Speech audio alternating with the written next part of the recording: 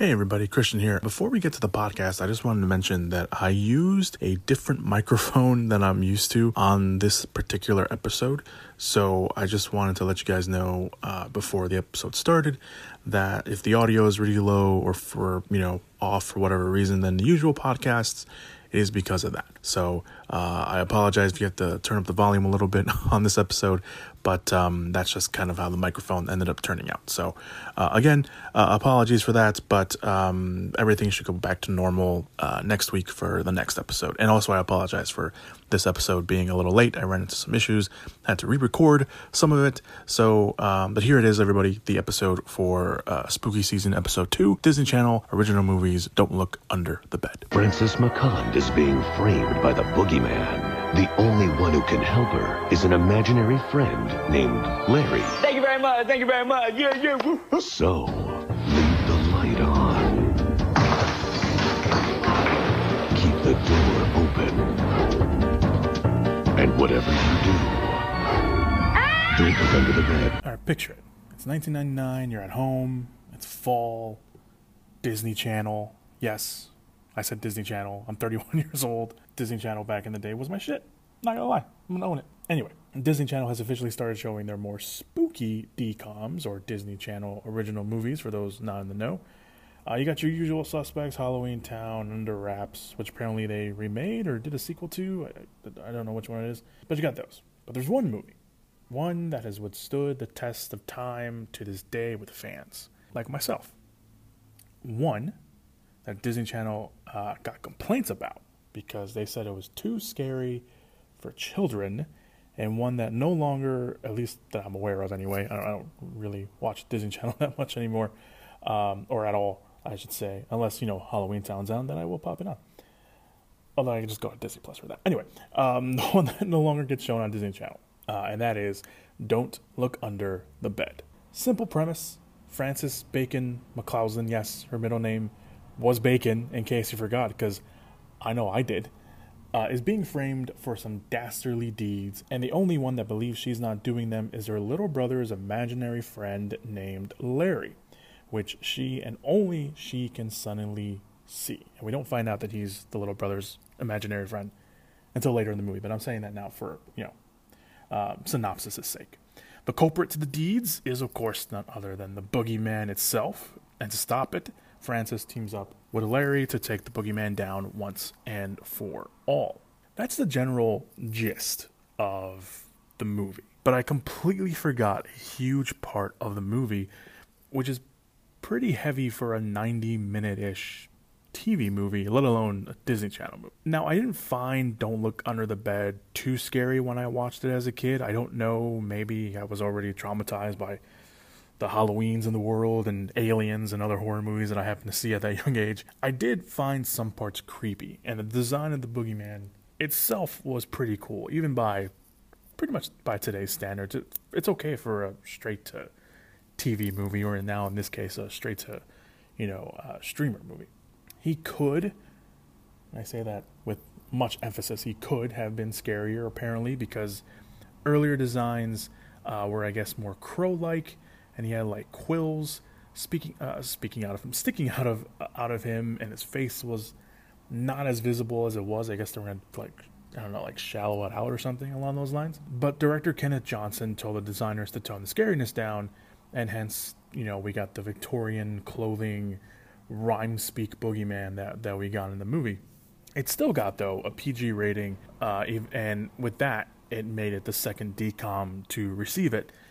And that's, obviously pretty big, especially back then in the 90s. Now, that said, I looked forward to October when they started showing out Halloween, so I watched it. That said, I looked forward to October when they started to show it, during October, during the Halloween season.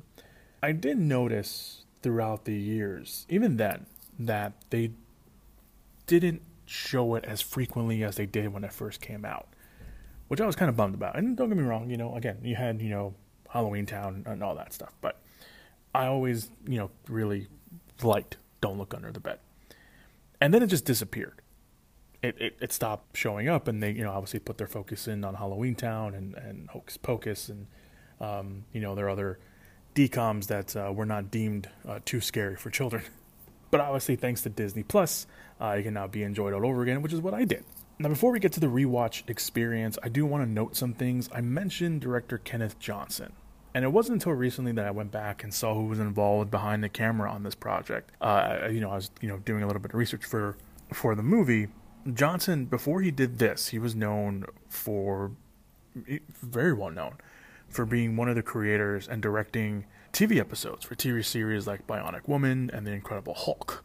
So those are very big TV shows back in the day, and he was one of the writers and creators and directors of episodes for that series. He also directed the 2-part TV miniseries V, the original V. So he was a really big deal, and he also directed all the TV movies for Alien Nation, which was a really big show back in the day, and also had a hand in creating that as well. So he was a really big deal. And obviously, as a kid, I didn't care who was directing the movie. All I cared about was what was happening on screen. But obviously now, doing some research, I didn't realize that he had directed this. Movie-wise, before he directed this, he directed Short Circuit 2. He directed and wrote Steel. Yes, that one, the Shaquille O'Neal superhero movie. He directed that. And the same year that Don't Look Under the Bed came out, he also directed another famed DCOM movie, which, maybe I'll do like a DCOM special next year or something like that. Xenon, The Girl from the 21st Century. He directed that. I didn't know any of this, again, until I started looking up stuff about the movie. So, obviously, seeing that, I wanted to see what else I had been missing out on. So, writing-wise, the movie was written by Mark Edward Edens, who is predominantly a writer on animated TV shows, a lot of ones that were very big and fan favorites: The Real Ghostbusters, Chip 'n Dale Rescue Rangers, Little Shop, which was the animated series based off Little Shop of Horrors, the original, the OG Teenage Mutant Ninja Turtle animated series, X-Men the animated series, Mummies Alive, if anybody remembers that show. I loved Mummies Alive. Sonic Underground, and a bunch of more. Like, the list goes on and the stuff that he has written for animated. I think he's still working today. So this, Don't Look Under the Bed, was literally one of 3 live-action movies that he wrote. One was some really obscure movie from the 80s that I didn't write down. I couldn't even fathom telling you what the title was because I honestly don't remember. The other was another DCOM in The Luck of the Irish. Producer-wise, I won't go too into them. One of them continued to produce DCOM movies before he passed away in 2015, and that was Don Chachane. I don't know, I don't know how to pronounce the last name. I think it's Chachane. I'm sorry if I pronounced that wrong. Jeff Morton, he went on to produce many successful and favorite TV shows like Don't Trust the Bee and Apartment 23, the new Hulu series Reboot, and probably one of the biggest sitcoms, whether you like it or not, Modern Family. So, yeah. And the other big one is David Lancaster. Now, David Lancaster produced some stuff here and there after Don't Look Under the Bed, which of course came out in the late 90s. But David Lancaster, who's Burt Lancaster? But David Lancaster in 2011 produced 2 Ryan Gosling movies. He produced Only God Forgives and Drive. And in 2013, he was one of the producers anyway, on Whiplash. And in 2014, he produced the Jake Gyllenhaal movie Nightcrawler. So he went from DCOMs and like a bunch of really small movies, TV movies, to producing in 2011 through 2014 some of the big movies with big stars in it. And that's pretty cool. I'm not gonna lie, that's pretty cool. And who knew DCOMs had that much talent, right? Because I didn't, and that kind of surprised me. So that's one of the reasons why I've penciled in kind of a DCOM special or special series for next year, but that's a whole other story.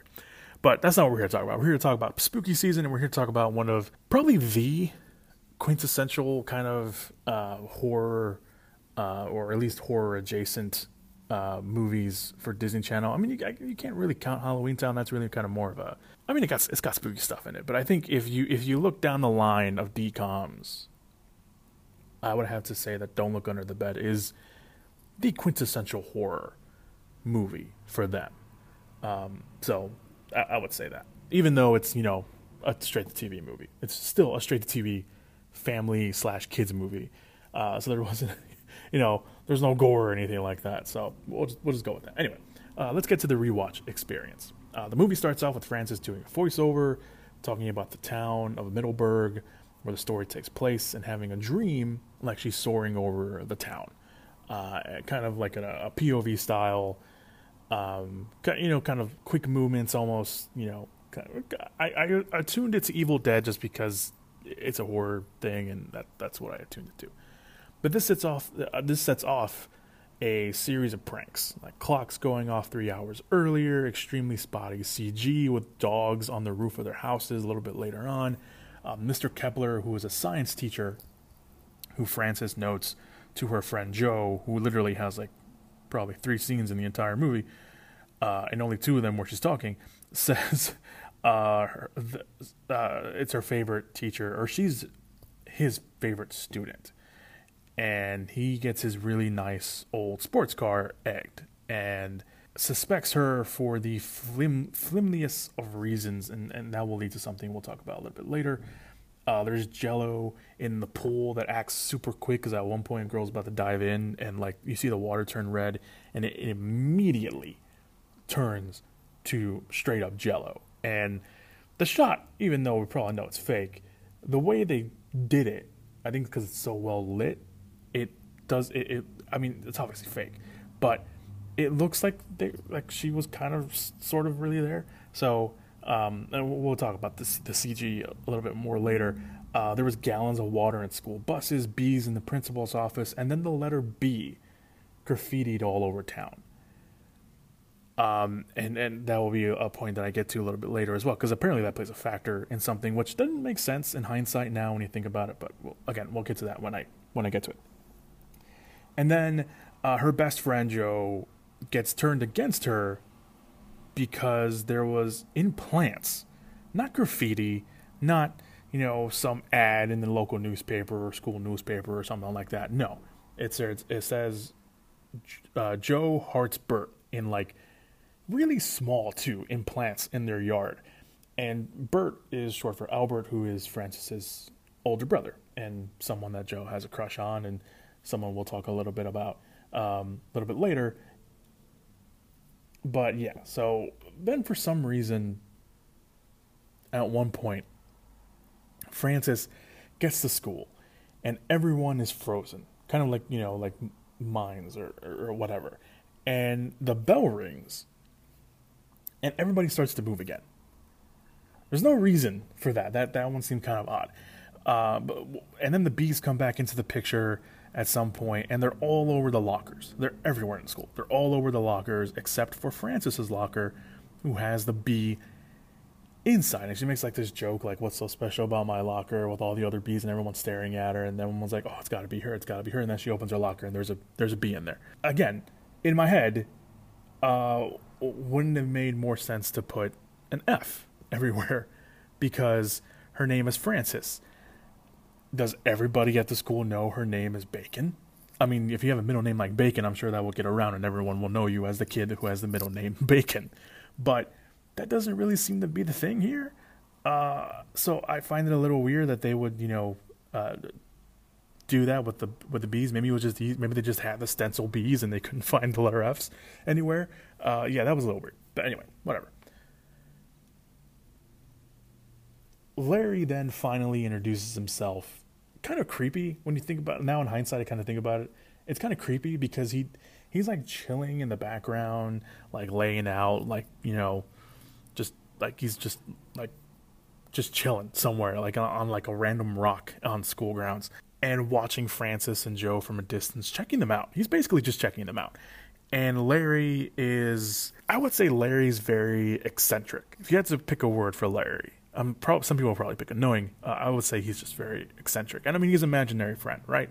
He's probably got to be a little eccentric. Frances is already kind of different because it's noted that she skipped a grade, and she's now, in high school, and she's obviously smarter than everybody, and she's a very logic-based kind of person, which, we get at the very beginning of the movie where, all the clocks are turned back and the parents are, they're all awake, and she's like, there has to be a very logical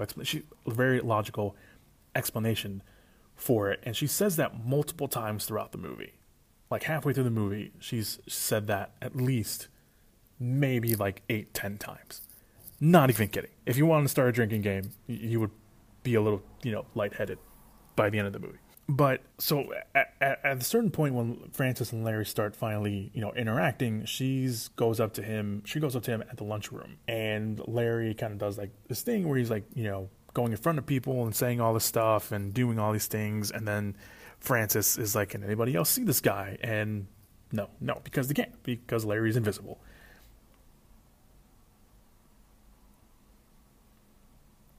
And then she gets blamed for everything that was going on, or having some sort of connection as to what's going on, because again, the flimsiest of reasons possible. During the class scene, which is the only one we get in the movie, she's supposed to be in school at some point, and she's only in school for like the first 10 minutes of the movie, 10-15 minutes of the movie. She's in class, Mr. Kepler's class at that, and Frances is asking people around if their clocks were sent back. I think it's like 3 hours. Yeah, it's 3 hours.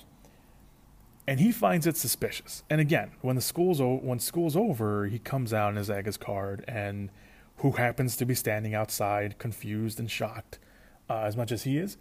Frances. Even though Frances looks concerned that her teacher, or one of her favorite teachers' cars have been vandalized, but he's like, no, she has something to do with it. She has to have something to do with it. Again, just flimsiest of reasons. It's a 90-minute movie. You gotta have some drama in there at some point. Anyway, there's a heavy big thing that I mentioned that I forgot about, and it kind of gets introduced at this point.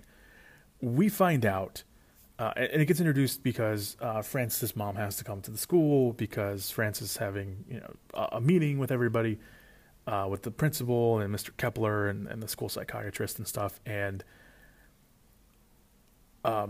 we get this reveal in the movie that Darwin, who is Frances' little brother, yes, his name is Darwin, had, and I say had, leukemia. Yes, they gave the little kid in this movie cancer. And he's in remission. It's clearly stated that he's in remission. And the older brother, Albert, was the one that gave him bone marrow to survive. And that kind of comes into play a little bit throughout the movie, of that decision and Frances' decision of, she couldn't live with it.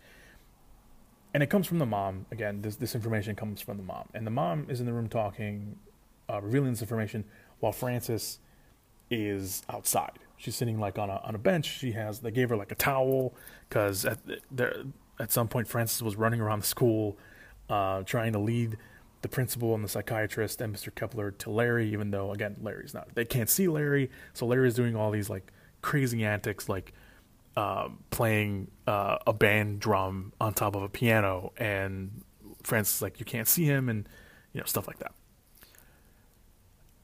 So like I mentioned, Frances is outside at this point because their mom's talking to them, and they gave her, I guess, because she's a woman and she's probably going through a thing, they gave her like a hot towel to put over her face. So she's laying down, and she puts the towel over her face, and this is the closest I think we get to a Nightmare on Elm Street like reference or scene. We get another one later, but at this point, it's like the closest thing we get to like a Nightmare on Elm Street. Frances is on the verge of sleep, and we see the boogeyman's hand trying to get her, and then she wakes up. So it's kind of like she has like this outer body experience, and she sees the hand and she wakes up. So that's rather, I was like, okay, this is what we're doing. And there's a few horror references throughout. We get a Shining reference a little bit later where Larry or Frances is like, okay, I believe you, it's the boogeyman. Like, okay, I believe you, and maybe it is the boogeyman, whatever. And let's go, let's go try to stop him, I guess. And Larry ends up taking her to a library, and the Shining reference comes because there's these kids watching like TV, and they're being like really loud. And the librarian's just telling them to be quiet, even though they're little kids in a library. Like, all right, come on. But again, family antics, whatever. And Larry finds this book that's supposed to help them get rid of the boogeyman. And at that point, Larry, because he's an imaginary friend, he can be seen by little kids. I guess that's a rule, that if you're a kid and you believe in magic and you believe in imaginary friends, you can see every imaginary friend. And Larry's, with all the kids, and at one point they were watching Story Time, like on TV, and Larry goes in and he does a Shining reference, like, here's Larry, and So going on with the movie, Frances continues, like I said, she's the whole time saying that everything has a logical explanation and that she's an adult and doesn't have time for childish things. And we find out, and that's kind of when, essentially we find out at that point that Larry was Darwin's imaginary friend. And Darwin can't see him anymore because Frances told Darwin to stop believing in imaginary things and grow up when, he survived his leukemia. Which leads to Larry's eye changing into like this purple color, like kind of really nasty purple color, which is a running color throughout the whole movie. Anytime the boogeyman is around, there's kind of like this purple, smoke or haze or whatever. And it looks like he's about to attack her. And it leads to a very heavy conversation. Again, that seems odd for a Disney Channel movie. Especially, there's always, heavy stuff, I think. When you look back, there's always been heavy stuff in the Disney Channel movies. It's always like one of the parents are dead, or both of them are dead, and they're living, with an aunt or an uncle, or one of their siblings is gone, or whatever, and, or their life is being uprooted. But Darwin's leukemia and how Frances didn't give any bone marrow, even though she wanted to, but couldn't because she says the doctors told her that she couldn't at all, and she wasn't a match, and only her brother was a match. It feels really heavy to have in a kids movie, but it's also hard to take that specific conversation. Because anywhere else in another movie, that scene would have been extremely heavy. And credit to Aaron Chambers, who does a great job when it comes to the whole movie. But when it comes to those very big, heavy scenes, she sells it. And any scene where she has to like cry or get really emotional, you buy it because she's really good at it. But it's hard to take that specific conversation seriously because Larry is in a genie outfit the whole time when he's doing all these things, and he's kind of playing it off a little bit. Or playing off Frances's, pleas that, she wanted to do it, but he's telling her that she was scared the whole time and she's not buying it and whatever. So, it's a very heavy scene in the middle of a movie where you don't know if that's really important to have in a movie. But, whatever. And Larry, by the way, now that I mentioned Aaron Chambers, which, by the way, she had only done one like real big thing before doing this, and it was The Substitute 3. The Substitute 3 was the kind of real big thing that Aaron Chambers had done before she did this, and this is kind of her first lead, which I thought was tremendous. And since then she's done a bunch of like small work and stuff and like TV appearances. She was in like soap operas for a little bit, so she pops in every now. She's still working, so good for her. But Larry is played by Ty Hodges, who at this point is probably known for Even Stevens. At that point, I'm assuming that's probably what he's mainly known for at that point, or this is right before he joined Even Stevens. But that's where he's known for. He's known for Even Stevens. So back to the movie, we get our first look at the boogeyman. Finally, having a brief showdown with Larry on top of the house, and it's a nice tease that Larry is becoming a boogeyman because that's kind of what he tells him. Because he's taunting him a bit while he's saying it, and the lights go out everywhere, all over town. Lights are all out. We get a shot of lights going out all over town. And Frances's house is the only house with power. And because the boogeyman is a trickster, he decks out their house with Christmas lights. Which is literally the next morning shows the father going out to go pick up his newspaper, which is the father's played by Steve Troposky, which is really, really funny. But he goes out and there's a bunch of news outlets in front of their house. And he kind of rushes inside and their phone's going off, their house... Their front doors being banged on, and they're asking, like, why are you the only house with light or with power? Why everyone else doesn't have any power? So, for whatever reason, they all leave the house. Except for Frances. Frances is the only one that stays.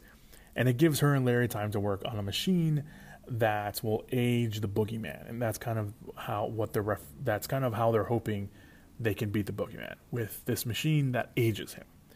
While making a reference to black and white movies, too, for kicks, just because, whatever. And like he has got like a lab coat and he's doing kind of his Eeyore / Dr. Frankenstein impression a little bit.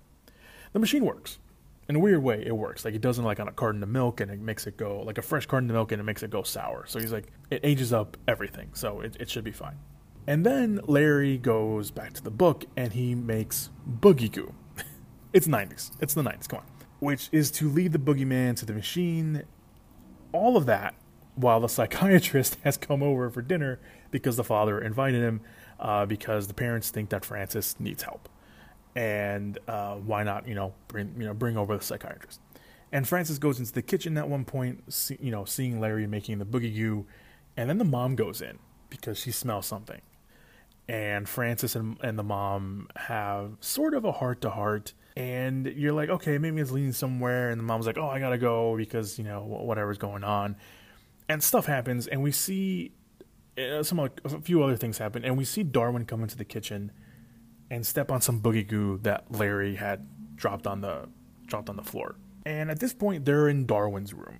Larry's in Darwin's room, like, looking for something. And he gives him, he gives Francis, like, a toy car that apparently Darwin lost and was looking for, and Larry finally found it. And they're talking, and, Darwin comes in, and he's like, what are you doing? What are you doing in my room? And Francis is like, just, go play in my room, it's fine, like, whatever. But this conversation leads to something else, where we finally see Larry becoming more and more like the boogeyman. And we do get what I consider, even now, I can see it at their point of view, considered a scary shot. And it's of Larry, it's like ground level, it's Larry on the floor, and he's crawling on the floor toward the camera at one point. And you're like, what is he doing? And because Darwin stepped on, on the floor, he's like going toward like the Boogie Goo spot where Darwin was standing, and he's licking it. And then he goes to Francis because he thinks he stepped on, because, he thinks that she stepped on it. And she's like, I didn't step on any Boogie Goo. What are you talking about? And then that's when they realize it was Darwin. And we get a shot of Darwin playing in Francis's room on her bed. We see the purple haze and light underneath the bed come out. And we see the hand come out and grab Darwin. And Darwin gets sucked under the bed. So they go back to her room. And Larry tells Francis that Darwin is in the boogie world, which she immediately doesn't believe in. Even after everything she's read, seen, heard, she still can't believe that there is a thing called the boogie world. Yes, ridiculous sounding, but with everything that was going on, with everything that happened, you really don't believe that there is this magical world underneath a bed. So that was, okay. And then we get another heavy scene. And again, this is where Erin Chambers is killing it. And Francis admits that she was scared of giving Darwin bone marrow. And Larry says, Larry's, telling her that she can't go with him because it's too dangerous and stuff like that. And he can get lost on there. He can't, he can't worry about her, especially considering that he's also turning into a boogeyman himself. And he knows it. So he's like, you can't go. And Francis is like, no, I need to go. I was scared then. I'm not going to be scared now. And she admits, to him that she was scared. And Larry is like, yeah, we all get scared. It's, it happens. It's human nature. It's just, that's just who we are. We all get scared. And then he goes under the bed, leaving Francis there by herself. And Francis, of course, being, very persistent in her ways and wanting to go save her own brother, starts to go under the bed. And we get, another, nice horror reference to Poltergeist. Because she pulls the covers from underneath the bed, and there is a clown toy. I think they got the closest thing that probably looks like the clown from Poltergeist. And she kind of just, grabs it and throws it. It's like, I hate that thing. Which is really nice. And then she goes under, and we enter the boogie world, which is filled with oversized children's toys and things that get lost under the bed, like pencils and sandwiches and socks and shoes and stuff like that. It's very interesting. Very cluttered, but, again, there's a reason to. So we get there underneath, and Francis and Larry try to, at first, to get to where they're supposed to go, they use the toy that that Larry found for Darwin, his Darwin's car, and they use that to, kind of go and try to get to wherever they think the boogeyman is holding Darwin. Very, like probably like a matte painting, or like one of those like moving pictures that they use like in the old timey things, or maybe like a green screen or an actual green screen. That could have been it too. That's where you kind of really see the spotty CG come back into play. But they get there, and Larry has this extension cord connected to the machine and kind of pretty much their tether back to the real world. And it is the longest damned extension cord in the world. Like, seriously, like it's as long as the runway in Furious 6. Like, like it is seriously that long. Like, I get like maybe time and space aren't the same thing in Boogie World underneath the bed, but it is the longest like extension cord in the world. So at this point, they find Darwin and they find the boogeyman, and Larry at this point, unfortunately, has become full boogeyman, makeup and everything, long nails, all that stuff. But Francis convinces Darwin that Larry is real again. We get kind of like a callback to the library, where like the librarian in the story time is like reading a book, and like, if you believe in magic and you believe in something enough, clap your hands. And that's what Francis tells Darwin to do. Like, clap your hands if you believe in Larry. And Darwin does it. He says he believes. And Larry basically unboogies himself. And he's back to his normal self. And it leads to a fight between Larry and the boogeyman, where the boogeyman like extends his nails in kind of like a claw fashion. Yeah, kind of in a claw fashion. And Larry is using like a pen.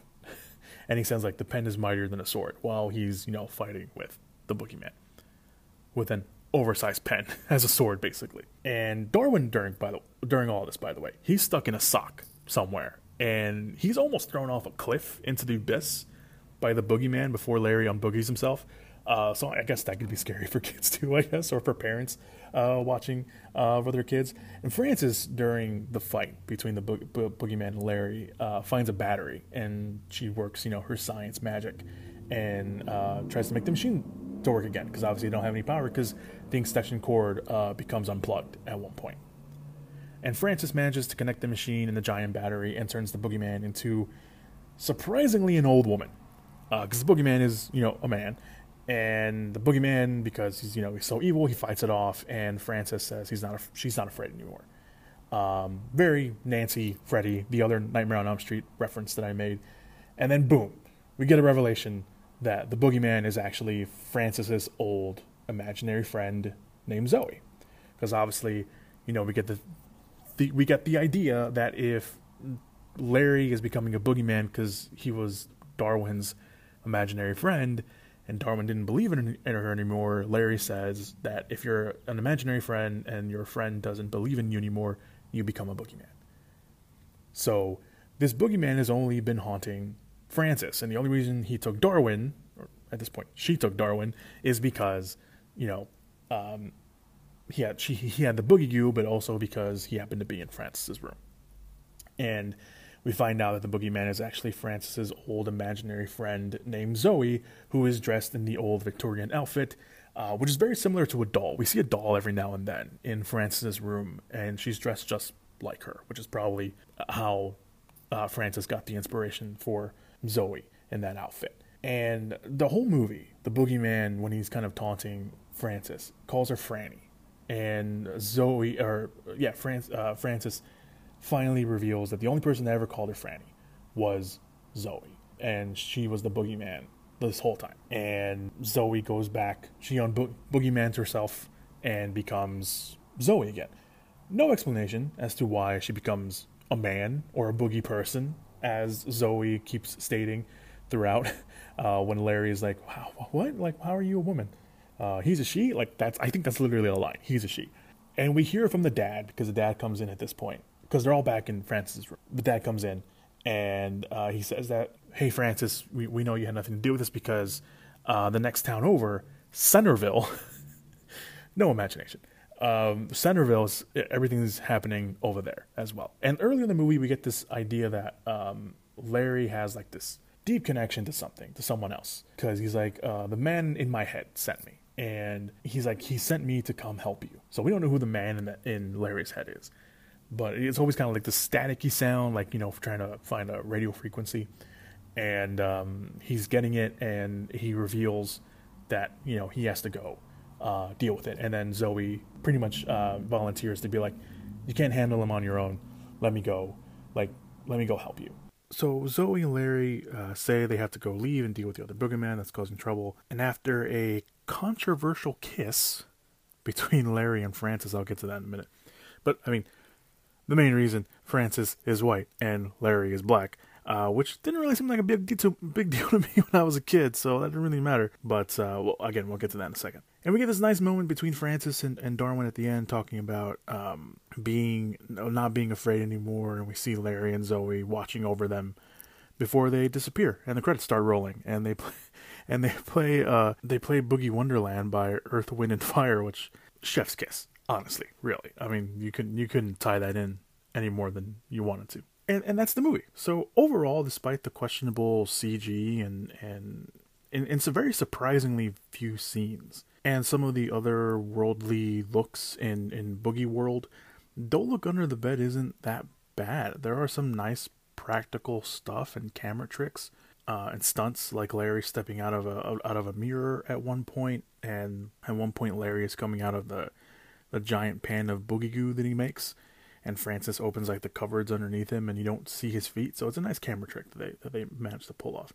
Yes, it is extremely 90s looking, and some of the dialogue is very clunky, and Francis is uneven as a character a little bit because you like her, and then other times you're like, how are you still finding all of this unbelievable? You've seen it, you see everything, and you can't, even if you want to take the logical explanation, as she does many, many times. Again, you can start a drinking game how many times she says that. It's like some of the stuff is like, no, you can't find a reason for that. So yeah, but the movie moves actually pretty fast. I know it's, even for an hour and a half movie, it doesn't feel that way. And there's not really any moments where the movie slows down. Even the scenes where the parents are talking to each other, trying to convince themselves that Frances is either okay or she needs help, it doesn't slow the movie down. Like, typically those are probably be scenes that slow a movie down, but it doesn't. And by the time I realized what time it was, the movie was already in the final act. And I was like, okay, this thing's moving really faster than I thought it would. Like I've been mentioning, I totally forgot about the Darwin having leukemia story, and it's kind of odd that they would put something as serious as that in the movie. I'm sure they could have found another way to bring the theme of growing up and not being afraid some other way, instead of giving, again, this little boy cancer. And even though it says that, they say that he's in remission, and it probably has been for a while, it does just seem, and he seems totally fine.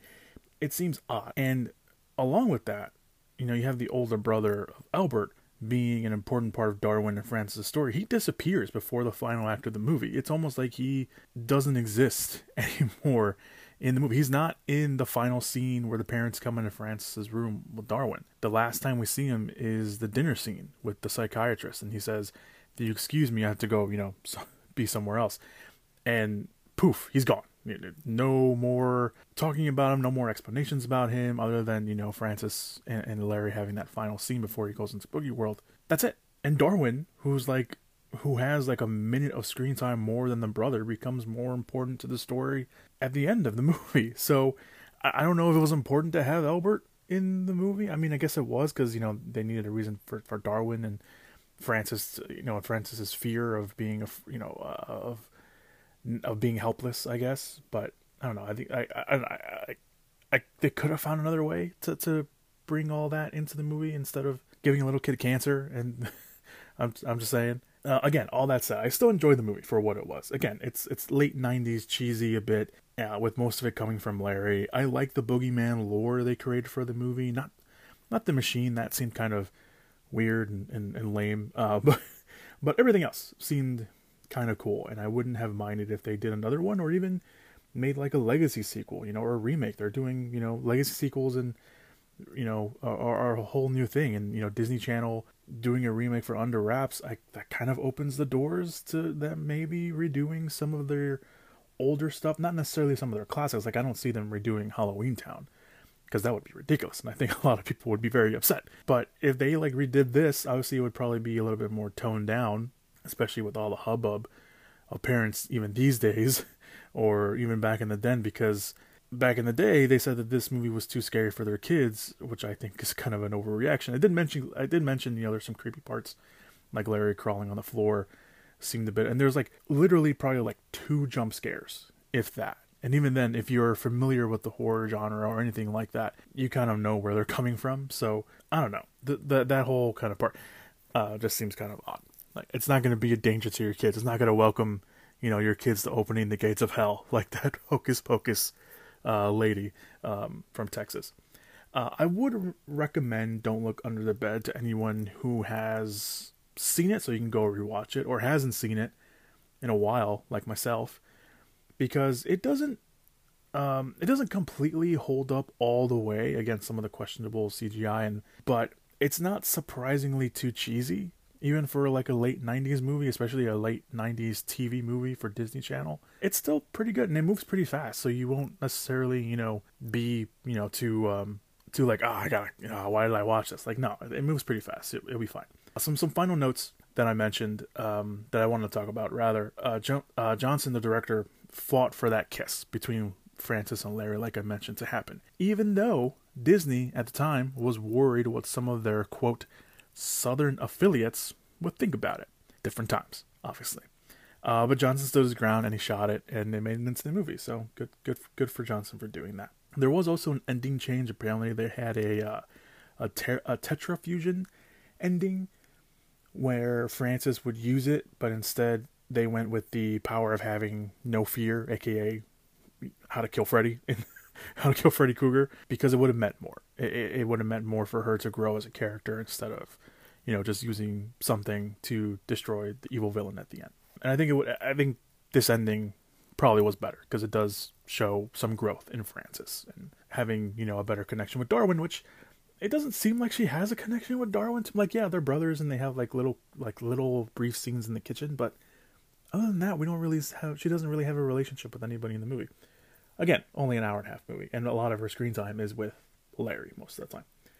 But yeah, I like Don't Look Under the Bed. I don't know if I'll add it to the yearly rewatches, but every year or so, yeah, I think I'd watch it again, for sure. So there you go, Don't Look Under the Bed. Okay, next week, it was supposed to be an overall found footage movie episode, but I did a tweak to it a little bit because it wasn't coming out like I fully wanted to, and even the episode that I have right now, the outline that I have, it still feels a little off.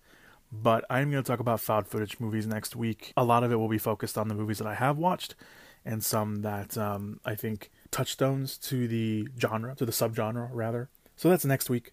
I hope you guys enjoy this episode, Don't Look Under the Bed. I apologize for this episode being late. I mentioned on Twitter that I had to re-record some of it. Some of this was a re-recording, so I apologize for that. And if we're being late, I will try to get the found footage episode up on time next week. And yeah, so thank you guys so much for listening. Let me know what you guys thought of the episode. If you have watched Don't Look Under the Bed, what were your thoughts on the movie? Have you watched it in a while? Do you want to watch it now after me going through everything? Let me know in the comments. If you're listening to this on YouTube, in the comments down below, or if you're listening to this on Apple Podcasts, Stitcher, or Spotify, you can go check out the social media links, which are linked down below. I'm always up on there. I'm pretty active on there. Look at it every day. So yeah, let me know what you guys thought. So thank you guys. I will see you guys next week, and I will see you guys at the end of the week for the weekly roundup of news, and I'll also see you guys next week as well to continue spooky season here on the Movie Pit Podcast. Thank you guys so much. I will see you guys next time. Have a good one.